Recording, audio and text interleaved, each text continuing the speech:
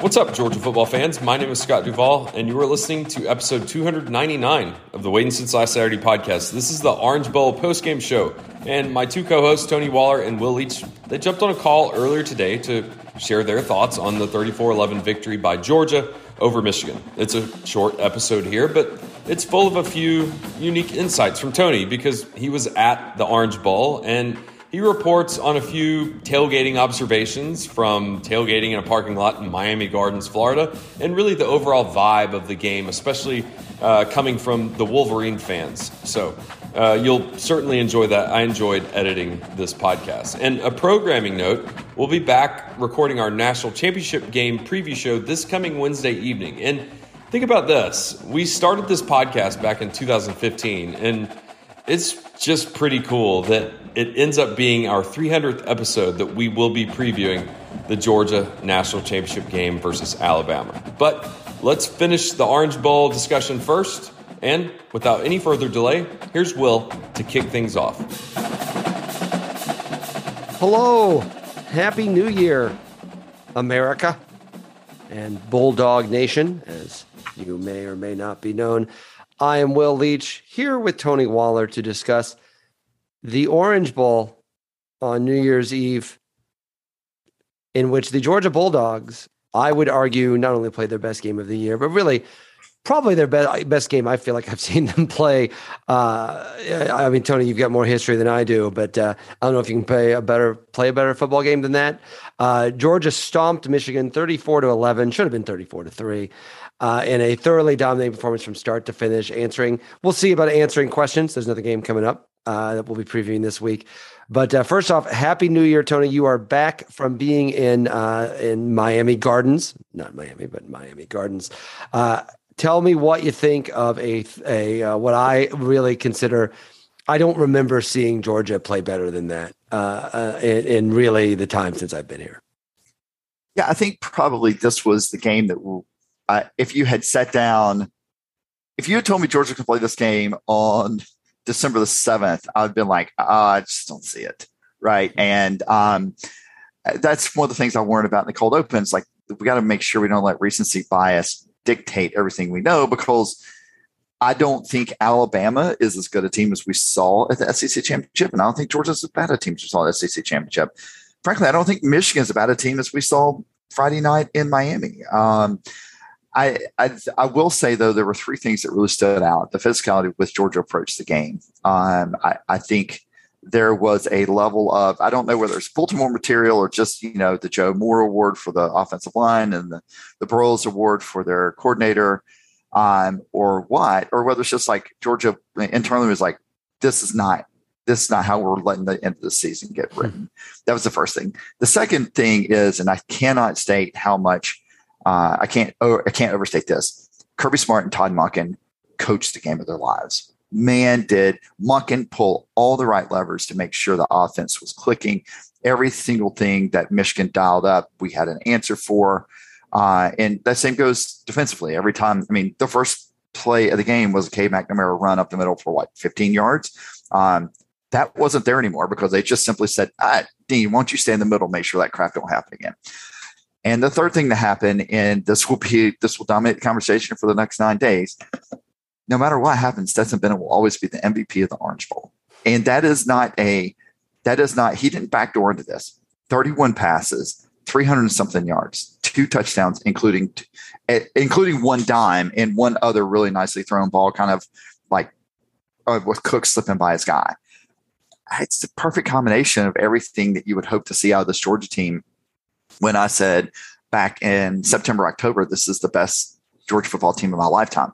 And we'll get to what that means for next Monday night in Indianapolis on our podcast this week. But for this particular game, everything worked perfectly. And as a result, I don't care. One last thing I want to say about this. I kept mockingly saying, well, obviously Michigan's not a good team. They lost to Georgia. But I think we need to stop with I'm willing to stop no matter what happens next week, to stop saying Kirby can't win the big game or Georgia can't win the big game.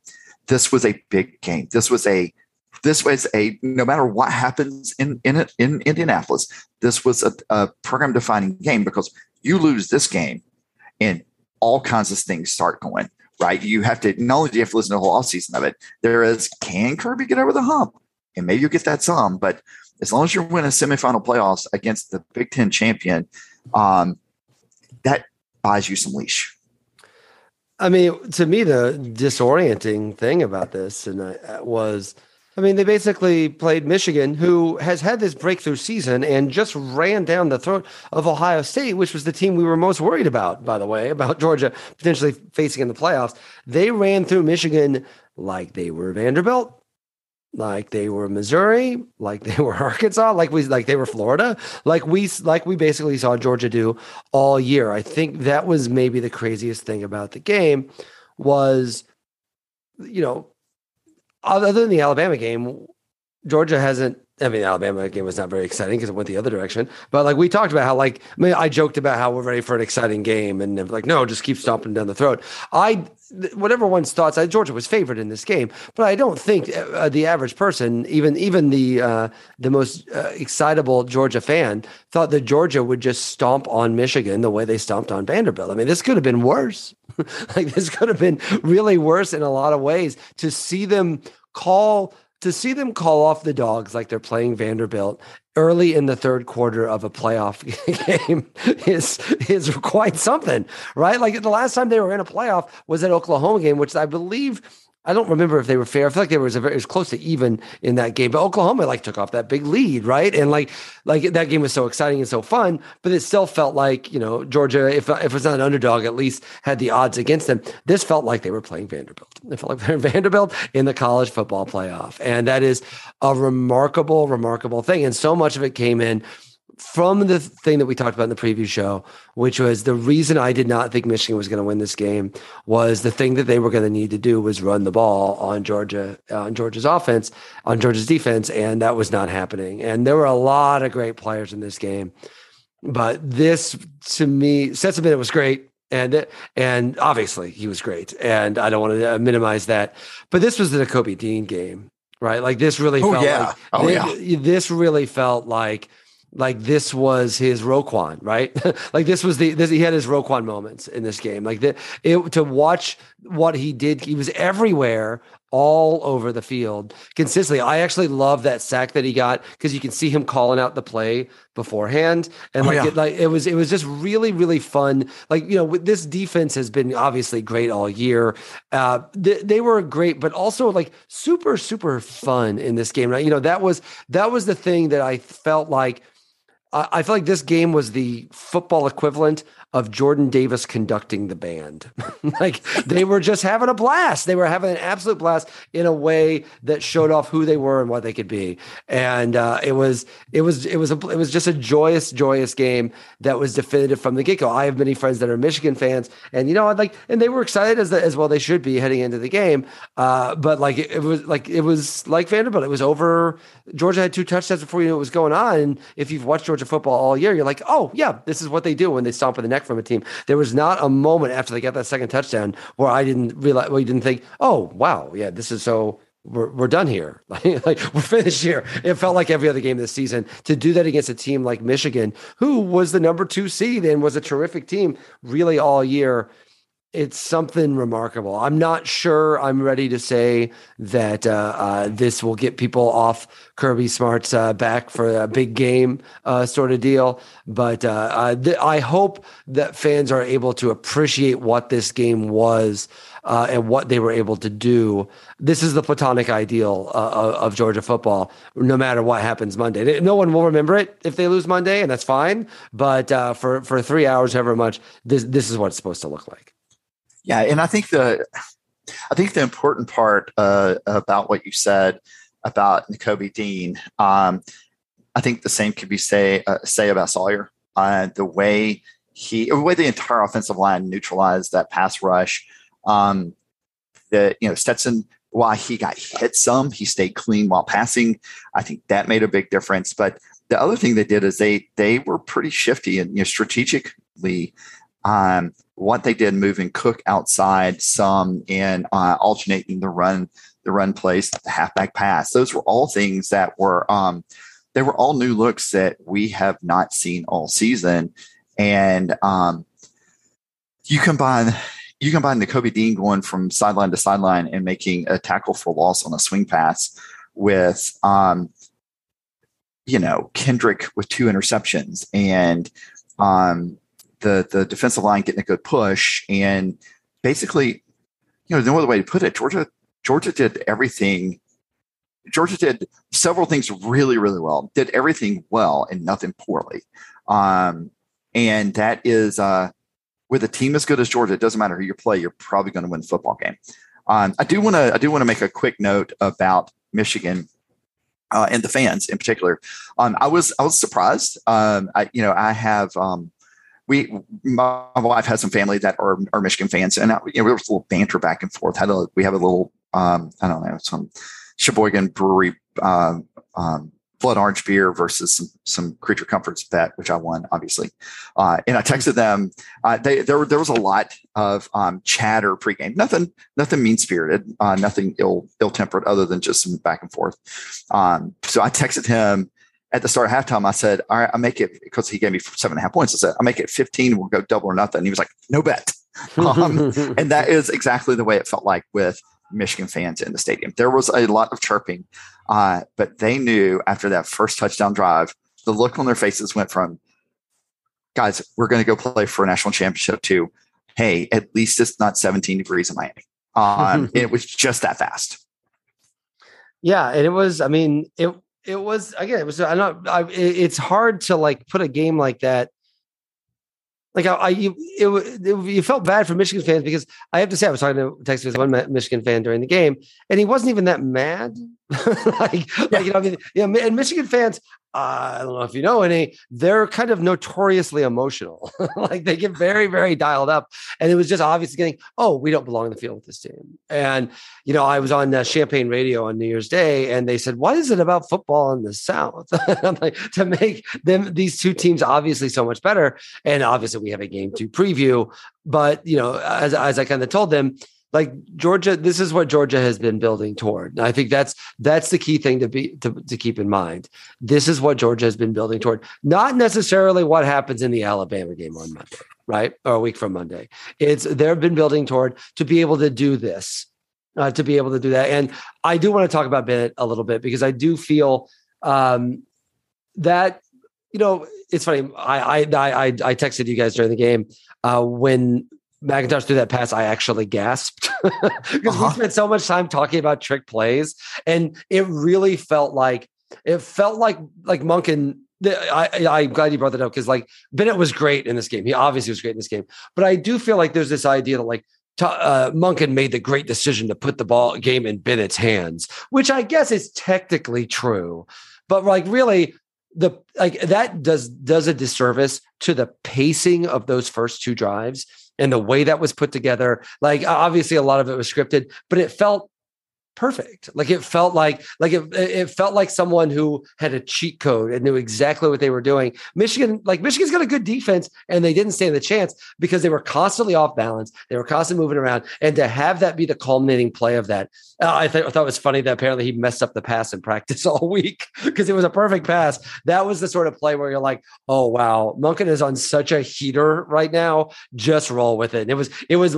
I have to say that might have been one of my favorite offensive play of the year, just to realize, it's like watching, remember that scene in Blue Chips where Rick Barry hits like 33 pointers in a row, and Larry Bird says, "Hey, did you ever miss?" That's what it felt like with that Monken thing. It felt like, he, like, whatever play call he makes, it's the right one right now. Yeah, it was. It didn't hurt that the Georgia executed at. I mean, I think the best example of that you can find is on the one pass where Stetson did Stetson stuff. The bad Stetson stuff was like the throw across the body back over into the middle. It was 4 inches out of the touch of the safety, and dead in the middle of the 2 bracketed cornerbacks. That's the kind of day you're having. Listen, when the most animated the coach becomes about your play and the play of your part of the team is when the head coach and the offensive coordinator and quarterback are all on different pages about pacing of the end of half. That's a pretty good game. Yeah, and and also don't pour Gatorade on him. He doesn't like that either. By the way. Well, by the way, I was pretty excited about that because I was ecstatic. Like at the end of the game, like listen, just from a game feel, it was awesome being there and having the being a foregone conclusion in a big game, right? I know we've talked about this time and again. It's like, listen, I know people like give me a great game. No, give me that game. Give me that game so I can be happy for 2 straight hours because it was like we got to the fourth quarter and I'm like, okay, I'm still doing you still do that bargaining thing. I was like, okay, here's how this could go wrong.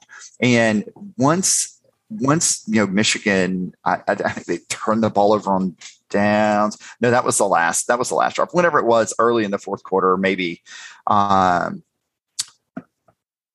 I was just like, listen, let's just get this. It's so nice being at that sort of atmosphere, that sort of game, and seeing the other team leaving with 10 minutes left in the game. And I will not pretend like this was a better experience, a better game than the Rose Bowl. But good Lord, it's so much easier on you.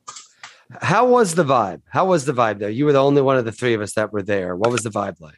So I will freely admit that I am not the biggest Miami fan. If you listen to the last podcast, I had some comments about where the stadium is in relation to actual Miami, because it is literally in a parking lot 25 miles from Miami. I mean, it's like if you were to put a parking lot at Gwinnett Place Mall. I mean, you were to put a stadium at Gwinnett Place Mall, probably, but with fewer businesses around, I guess is the right way of putting it. So that's the downside. The other part of it, this was traditional Big Ten tailgating. There is a reason why the Michigan fans felt at home there because we were literally in a parking lot. I mean, we were not in a warehouse parking lot with a rave going on. So it wasn't quite Columbia, South Carolina. Plus, it was 174 degrees. But that's what seemed warm. It did seem warm. It was pleasant. It was in the mid 80s. But there was no humidity. I do have a nit to pick with some of these leads and a sticky night in Miami. It wasn't. It was pleasant.